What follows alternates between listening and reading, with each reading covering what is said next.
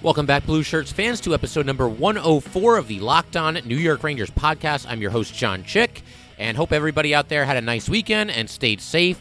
I realize a lot of us are kind of stuck inside right now, so options are kind of limited, but hopefully you had a nice time and just made the most of what's obviously a very challenging situation here.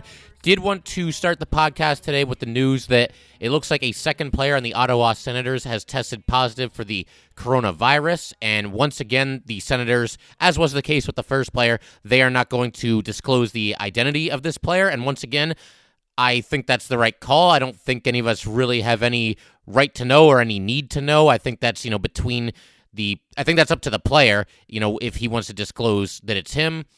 And according to the report, it seems like that player was one of 52 people who were part of a recent away trip to California.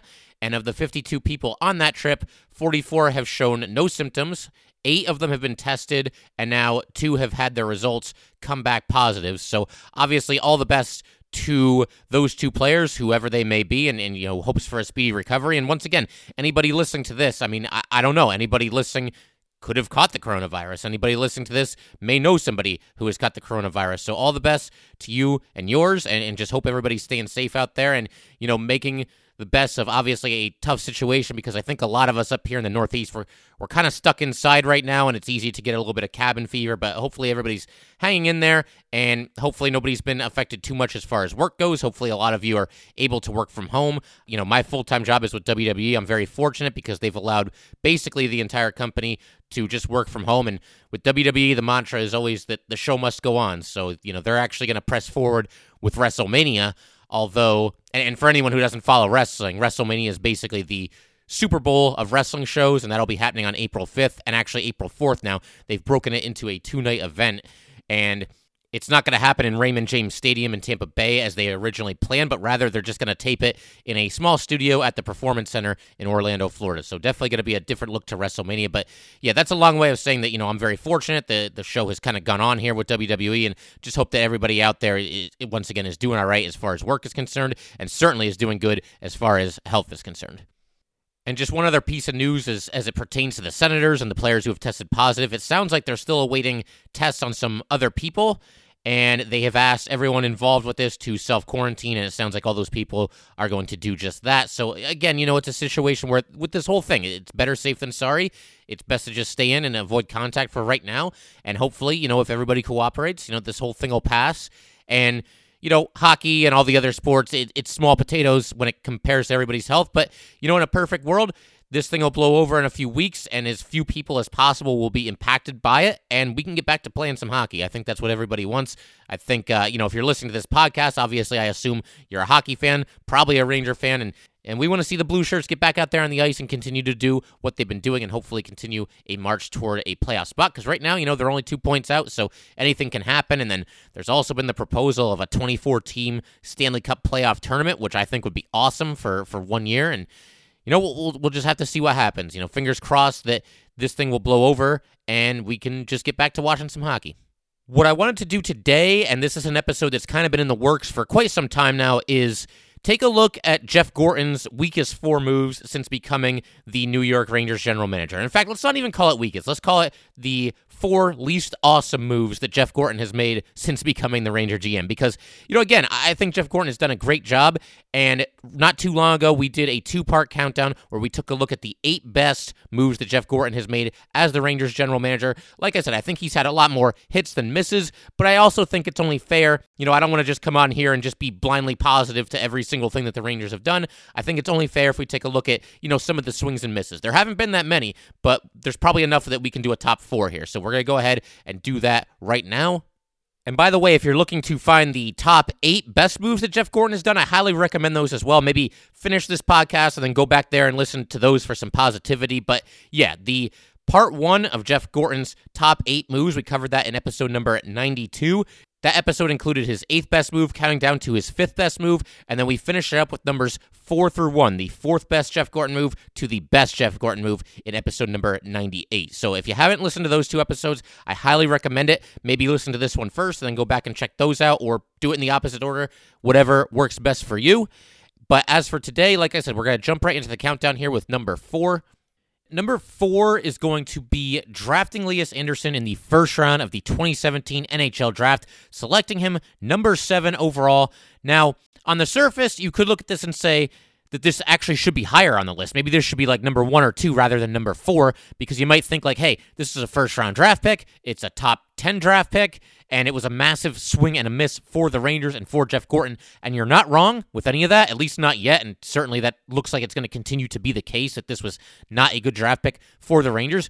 But the reason that this is only number 4, and the reason it doesn't rank higher among Jeff Gorton's worst moves, is because no one in the organization, including Lias Andersson himself, is completely blameless here. I'm not going to put this all on Jeff Gorton, because some of this is on the Ranger coaching staff for how they use Lias Andersson, and I've talked about this in previous episodes, but it's just so strange because so many of these young Ranger players have been put in a position to succeed, and they have thrived this year, and they have overachieved, but for whatever reason, the Rangers never really seemed like they knew what they wanted to do with Lias Andersson. They never knew if he should be on the Rangers or if he should be on the Wolfpack, and anytime he was on the Rangers, they would only put him out there on the 4th line, and he would only get like 5-6 minutes of ice time per night, and that's just not going to get it done. That's not conducive to someone's success. You know, they have him on a line with Brendan Smith and Greg McKegg. That's not going to get it done either. That's not going to exactly help you spread your wings as far as showing your offensive skills is concerned. So no one's blameless here, and some of it is on Lias Andersson as well, because whether it was with the Rangers or whether it was with the Wolfpack, he has not exactly produced the kind of numbers that you would expect from a guy who was taken number 7 overall in the draft. 66 career games with the Rangers over these past 3 seasons, and Andersson has scored a grand total of 3 goals and dished out a grand total of 6 assists. So 9 points in 66 games. He's got a minus 20 overall in those games. It just hasn't worked, and again, they haven't always put him in position to succeed, but at some point, man, you just got to make a play. So it's a little bit on Lias Andersson as well. He has not lived up to the hype of a top 10 overall draft pick. He just has not gotten it done. And beyond that, he just hasn't always made things easy on the Rangers. At one point, he's demanding a trade earlier this season. I believe that was in December. And it's like, man, you're 21 years old. Aren't you a little bit young to be demanding a trade from somebody? But he demanded a trade, and then there were rumors of, issues within the locker room at the Wolfpack. Maybe there was some bullying. Maybe Lias Andersson was suffering from some kind of anxiety. But none of this was ever confirmed, and even now, we're kind of left scratching our heads. We don't really know exactly what happened there. And listen, if Lias Andersson is being bullied, that's unacceptable. And whether that's from coaching staff or teammates, that has no place in hockey. You're supposed to build your teammates up, not beat them into the ground and mess with them. But if it's just some light-natured ribbing, and this is something that, all these guys do to each other in that locker room, and Andersson got upset about that, then, maybe that's on him a little bit as well. But for whatever reason, it just has not worked out. Lias Andersson just has never seemed comfortable in this Ranger organization. And at some point, you just got to dig your toes in and go out there and get it done on the ice, and he just has not done that. Now, last year on the Wolfpack, Lias Andersson showed a little bit of hope. He scored 6 goals and 14 assists in 36 games, so that's not terrible. I mean, if you can do that in the AHL and produce similar numbers in the NHL, then you can make a living as, a third-line player. But the other reason I didn't rank this higher than 4th is because Lias Andersson's story has not been completely written yet. It is at least conceivable that he will one day come back to the Wolfpack, come back to the Rangers, skate in some games on the NHL level, and who knows, maybe someday we're laughing about this, and Lias Andersson is a top 6 forward mainstay on the Rangers. I am very skeptical that would happen, but certainly stranger things have happened in life and in NHL in general, and so maybe Lias Andersson will be a classic late bloomer. Maybe him and the organization will find some common ground, and this will all be a distant memory on one day, and he'll be a very good Ranger. If you've been a listener of this podcast, I'm sure you've heard all the great advertisers working with Locked On to reach sports fans. But you may not know that Locked On Rangers is a great way for your local business to reach passionate Ranger fans just like you. Unlike any other podcast, Locked On gives your company the unique ability to reach local podcast listeners. Not just any podcast listener, a Locked On podcast listener. If your company wants to connect with Ranger fans and a predominantly male audience that is well-educated with disposable income, then let's put your company right here on this Locked On podcast. Local fans love to support local businesses. Text the word advertising to 33777 or visit LockedOnPodcasts.com/advertising and let us know who you are. we'll get our team to help your team achieve Locked On advertising success. Once again, text the word advertising to 33777 or visit LockedOnPodcasts.com/advertising. We look forward to hearing from you. Let's jump to number 3 on the list, and that's going to be trading Alexi Sarella, a 2016 second-round pick and a 2017 second-round pick to the Carolina Hurricanes in exchange for Eric Staal. This deal went down on February 28th, 2016. And Staal at that time was not having a good season at all with the Hurricanes, especially by his own career standards. He was a free agent to be after the season, and it was pretty obvious the Rangers were just going to rent Staal. He was all but certain to leave in free agency. And to that point in the season, he only had 10 goals and 23 assists in 63 games. And at this time, the Rangers were kind of on their way back down. They had all those great deep runs in the playoffs. They were in the Eastern Conference Finals or deeper every season. But this is when that championship window really started to shut. And you could argue that the front office was trying to be proactive, trying to give these guys one more chance to go get a Stanley Cup and be buyers, certainly rather than sellers or even just a team that stands pat at the deadline. So I do get all that. But Eric Staal was not having a good season, and it just didn't seem likely that he was going to come over to New York and suddenly the light bulb was going to go on and he was just going to be a superstar player again and he was going to carry the Rangers through the playoffs. This team was floundering when they got Eric Staal this season, and it was a situation where the Rangers started the season really hot, but they really kind of tailed off and were basically just a 500 hockey club down the stretch, really in just about the second half of the season. But they get to the playoffs and they lose in 5 games to the Pittsburgh Penguins. So the Rangers gave up a lot of assets here in exchange for a guy who they were only going to have for a handful of games, and then clearly he was going to be on his way after the season. So to make this all-in move to go and get Eric Staal at this time, the timing just didn't seem right. Again, it was, I don't want to say a king's ransom, but 2 second-round picks and a prospect. That's nothing to sneeze at, and that's what the Rangers gave up for just 20-something games with Eric Staal. Let's actually go ahead and check his stats here. So Staal played 20 regular season games with the Rangers and scored just 3 goals and had just 3 assists in those 20 games. And then in the 5 playoff games, and again, this was a first-round loss to the Pittsburgh Penguins where the Rangers were more or less dominated by the Penguins, and Staal went pointless in those 5 games. So yeah, this is not a good trade. We basically gave away a prospect and 2 second-rounders for 3 regular season goals, 3 regular season assists, and a big fat goose egg in the playoffs. As for Sarella, the player that the Rangers traded to the Hurricanes as part of this deal to acquire Staal, he has since moved on to the Florida Panthers. He's still just 23 years old all these years later, and he's just getting started in his NHL career this year. In 9 games with the Panthers this season, he has 2 goals and 2 assists.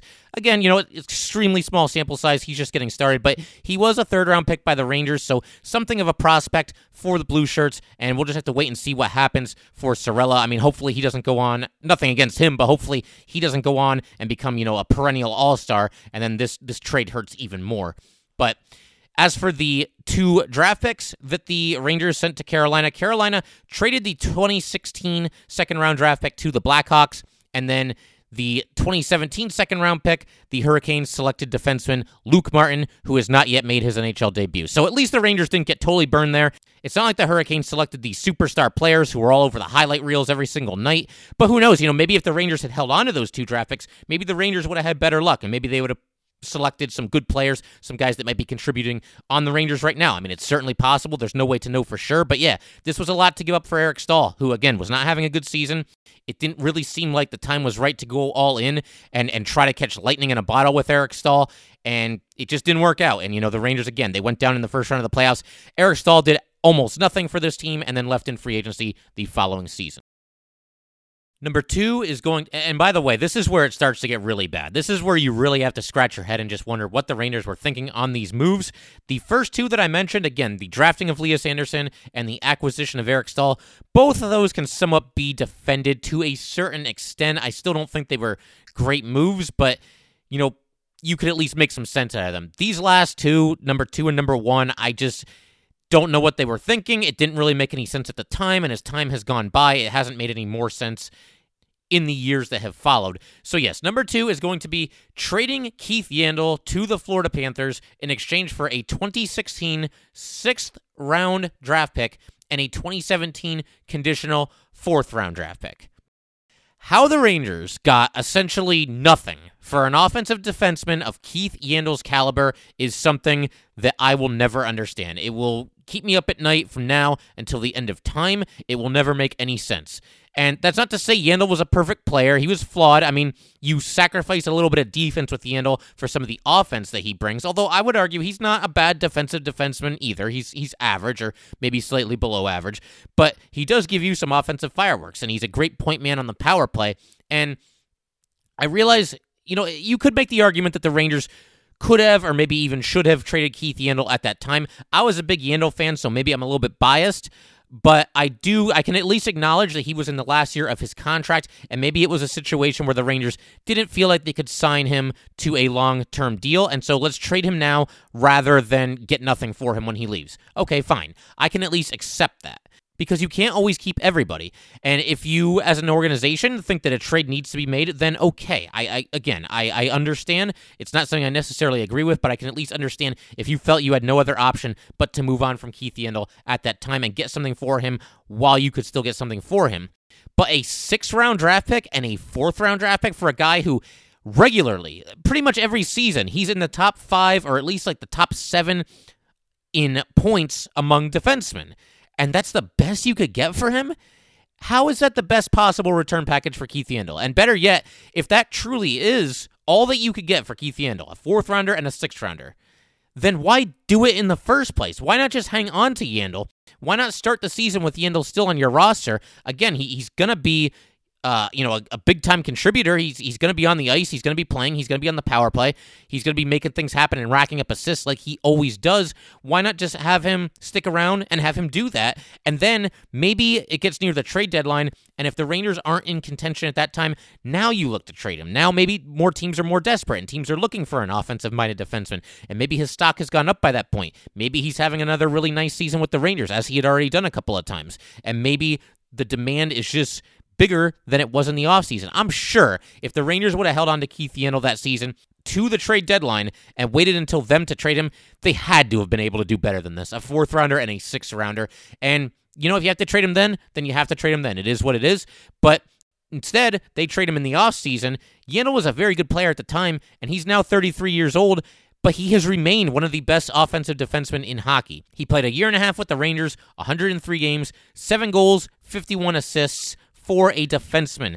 Not to mention, again, he was a very, very good player on the power play. He had good vision. It seemed like he always made the right decision with the puck. So, again, I ask you guys, how does Keith Yandle get you nothing more than a 4th-round draft pick and a 6th-round draft pick? And if you're the Rangers, how are you not holding out for more than that? How are you not continuing to shop him, continuing to look around the league? Hey, do you want Keith Yandle? He might be available, but, we got to get some draft picks in return.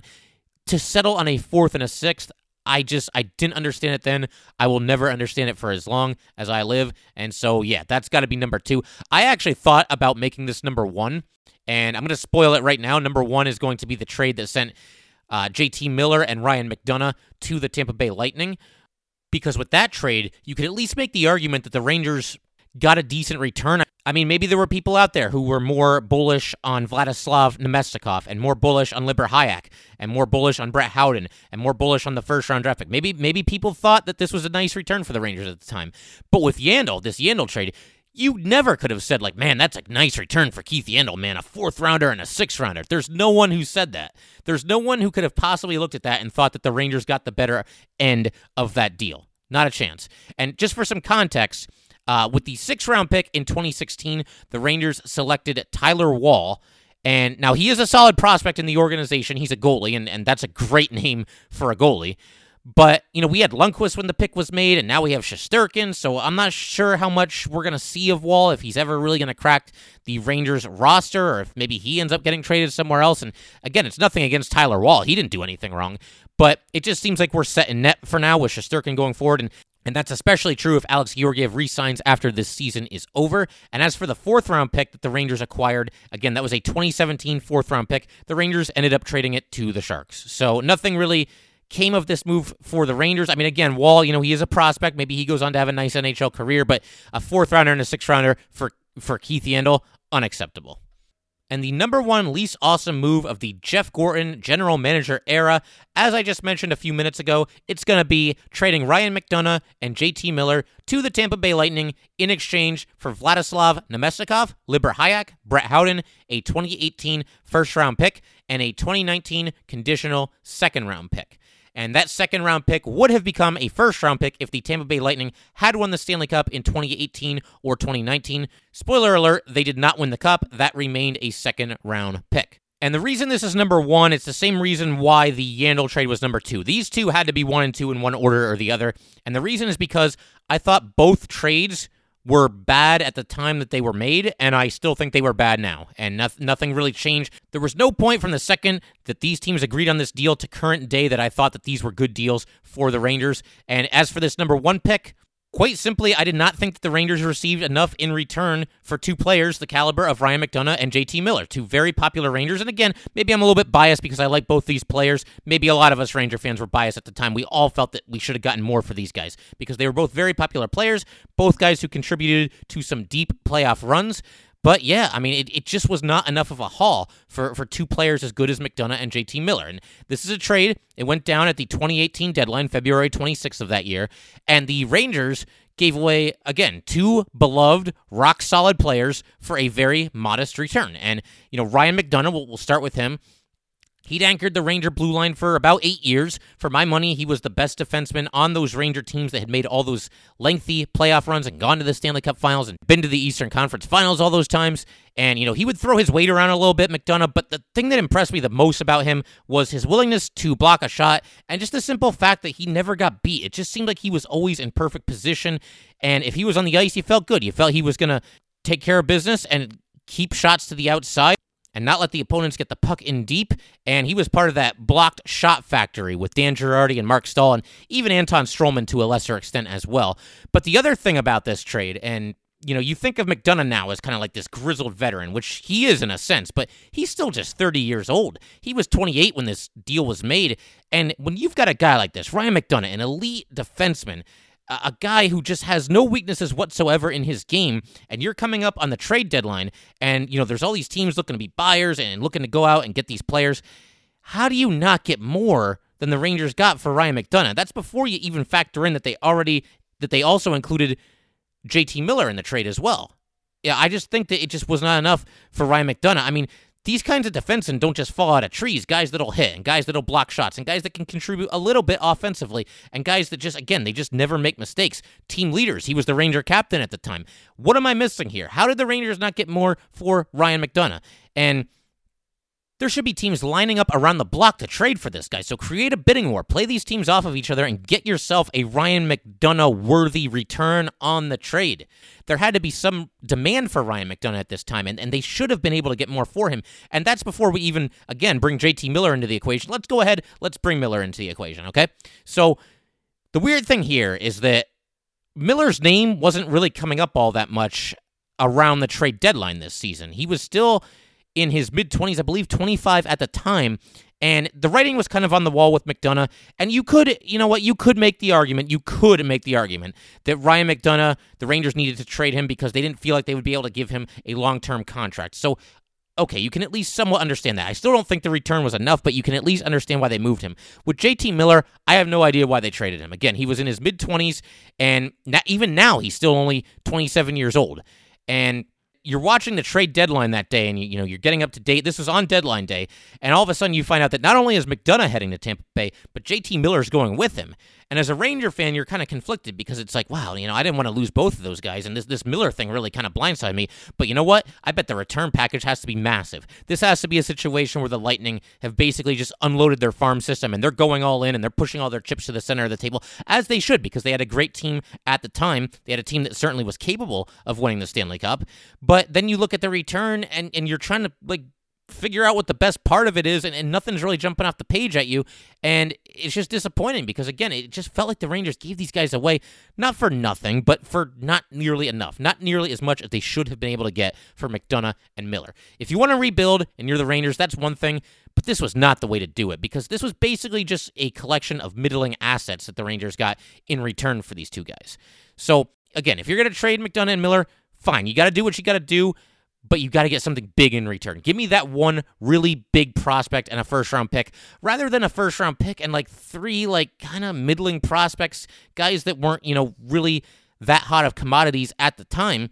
And again, just to run through everything that the Rangers got in return here, we'll start with Vlad Namestnikov. Now, to be fair, he was a former first-round pick, but he hadn't really done a whole lot in his time in the NHL, except for the one season with Tampa Bay, where guess who his line mates were? Yeah, Steven Stamkos and Nikita Kucherov. And I think we probably have some people listening to this show right now. You throw them out there on the ice with those two guys, they might be able to put up decent numbers. So, the Rangers really should have been able to figure out that Namestnikov's numbers were clearly inflated by playing with 2 of the best players in hockey, but, they made him basically the centerpiece of this deal, and he was thrown right out there onto the Rangers.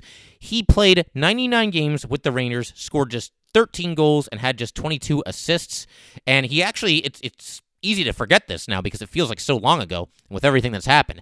But Namestnikov started this season with the Rangers. He skated in 2 games with them, didn't score a point, obviously, and they traded him to the Ottawa Senators, and he's since been dealt to Colorado. Now, he has played a little bit better since leaving New York, but man, they gave him a chance. 99 games, that's not a small sample size. That's a season and, about a quarter. You got to show something in that amount of time. He did not. And at no point did he ever look like he was a worthy centerpiece of a trade again that involves McDonough and Miller. What about Libor Hajek? Now, Hajek, he's still young. He is still just 22 years old. He was a former second-round pick of the Tampa Bay Lightning in 2016, and he skated in 28 games with the Rangers this year, had 5 assists, got hurt, has been in the Wolfpack ever since. But it's one of those situations where I don't think Hajek really took the bull by the horns, at least not to the extent that a Ryan Lindgren did. And look, the jury's still out. Hajek could still go on to be a good NHL player and a good NHL defenseman, and maybe a few years from now, the Rangers are going to be very happy that they made this trade and that they have Libor Hajek. But do we really think, can we realistically look at this and say that we think that Libor Hajek is going to turn out to be a better player than Ryan McDonough or JT Miller? I'd say that's a bit of a long shot, and it's not impossible. It could happen, but I never looked at Libor Hajek like he was this massive can't-miss prospect. When the trade was made, my understanding was Namestnikov was kind of the centerpiece of the deal, at least in terms of the players that they got back. Obviously, there were draft picks in there too. But yeah, I mean, Hajek to me was just kind of, I don't want to say a throw-in, but he was certainly, a level or 2 down from Namestnikov. Namestnikov was supposed to be the prize acquisition there. And then you've also got Brett Howden, and now Brett Howden also a former first-round pick, still just 21 years old. But, Howden has been with the Rangers all season. He has skated in 70 games. He skated in 66 games with the Rangers last season, so almost 2 full seasons. I think he plays hard, but I don't know. I mean, he doesn't really jump off the ice to me when I'm watching the Rangers. I mean, maybe it's different. Maybe you guys are more bullish on Brett Howden than I am, but I just haven't seen anything that makes me believe that he's going to be a spectacular NHL player. Now, again, I've preached patience with Capo Caco. It's only fair if I do the same thing here for Brett Howden. But again, even if he does turn out to be a really, really nice player for the Rangers, do we think that he's going to be better, again, than JT Miller or Ryan McDonough? Will Brett Howden be more valuable to the Rangers than either one of those guys was at the time or would be now? And I just don't see it. And I hope I'm wrong. I hope Brett Howden turns out to be a great player for the Rangers. I hope he makes some all-star teams. I hope he's becomes a major centerpiece of this rebuild. But again, I just don't know that that's going to happen. I don't know that he's ever going to reach the level of a JT Miller or a Ryan McDonough, who have both been great players ever since that trade. They were very good players at the time, and Ryan McDonough has continued to do what he does in Tampa Bay, and JT Miller has since moved on to Vancouver, and he's having just an unbelievable season, his age 27 season here with the Canucks. Miller, in 69 games with Vancouver this season, has 27 goals and 45 assists, so he is at more than a point per game for the Canucks. And is Brett Howden ever going to have a season like that? Maybe he will. And I'll look back on this, and we'll all look back on this, and we'll all laugh, and maybe this is the only season where JT Miller is going to produce at the clip that he's producing, because, again, before this season, his previous career high total in points was just 58, and he's at 72 this year. So maybe Brett Howden takes off and becomes a great NHL player and eclipses JT Miller. I'm just not so sure that that's going to happen, and I just don't know why the Rangers found it necessary to include JT Miller in this trade. If they were going to do this trade and they were going to move Ryan McDonough, then just take the part of this trade for Ryan McDonough. You know what I mean? So, if that means that the Rangers then couldn't have Libor Hajek and the second-round pick and they could only have the other 3 things, then fine, do that. I didn't see a reason why the Rangers needed to almost, shove JT Miller into this deal. Didn't get it then, don't get it now. And, yeah, again, this trade to me, is it possible that things still work out? It's possible. because with that first-round pick, the Rangers ended up selecting Niles Lundqvist, and the Ranger organization is very high on him. It's entirely possible that he goes on to be a great player for the Rangers, and we'll all be very happy that they have him. But again, at the time, I didn't think it was enough for McDonough and Miller. I didn't think the return package was big enough, and I stand by those thoughts right now. I still don't think it was enough in exchange for JT Miller and Ryan McDonough. But again, I said this at the start of the show. It bears repeating right now. I do like Jeff Gorton. I do think overall he's done a really nice job with the Rangers. And again, go back and check out those two episodes if you haven't heard them. Episodes 92 and 98, where we count down 8 through 1, the best 8 moves of Jeff Gorton's tenure as general manager of the New York Rangers. And again, overall, I think he's done a really nice job here. It does take some guts to just blow everything up and rebuild, but he's swung and missed just like any other general manager has in any other sport. And I thought it would only be appropriate and only be fair if we looked at some of, the misses. And I think to do a top 4 rather than a top 8 was appropriate, because like I said, I think he's done more good moves than bad moves. But yeah, just had to be fair here. Count down the top 4 least awesome moves of the Jeff Gorton era. So that's going to do it for today, guys. Once again, thank you for tuning in. I hope everybody is staying safe out there. Hope everybody had a nice weekend and you're getting through the work week here okay under these circumstances. And again, if you want to get in touch with this podcast, send an email to lockedonnyrangers@gmail.com. Again, that is lockedonnyrangers@gmail.com. And be sure to give us a follow on Twitter at @LO_NY_Rangers. Again, that is at @LO_NY_Rangers. Now go ahead and tell your smart device to play the latest episode of Locked On NHL. That's it for today, guys. I will see you next time.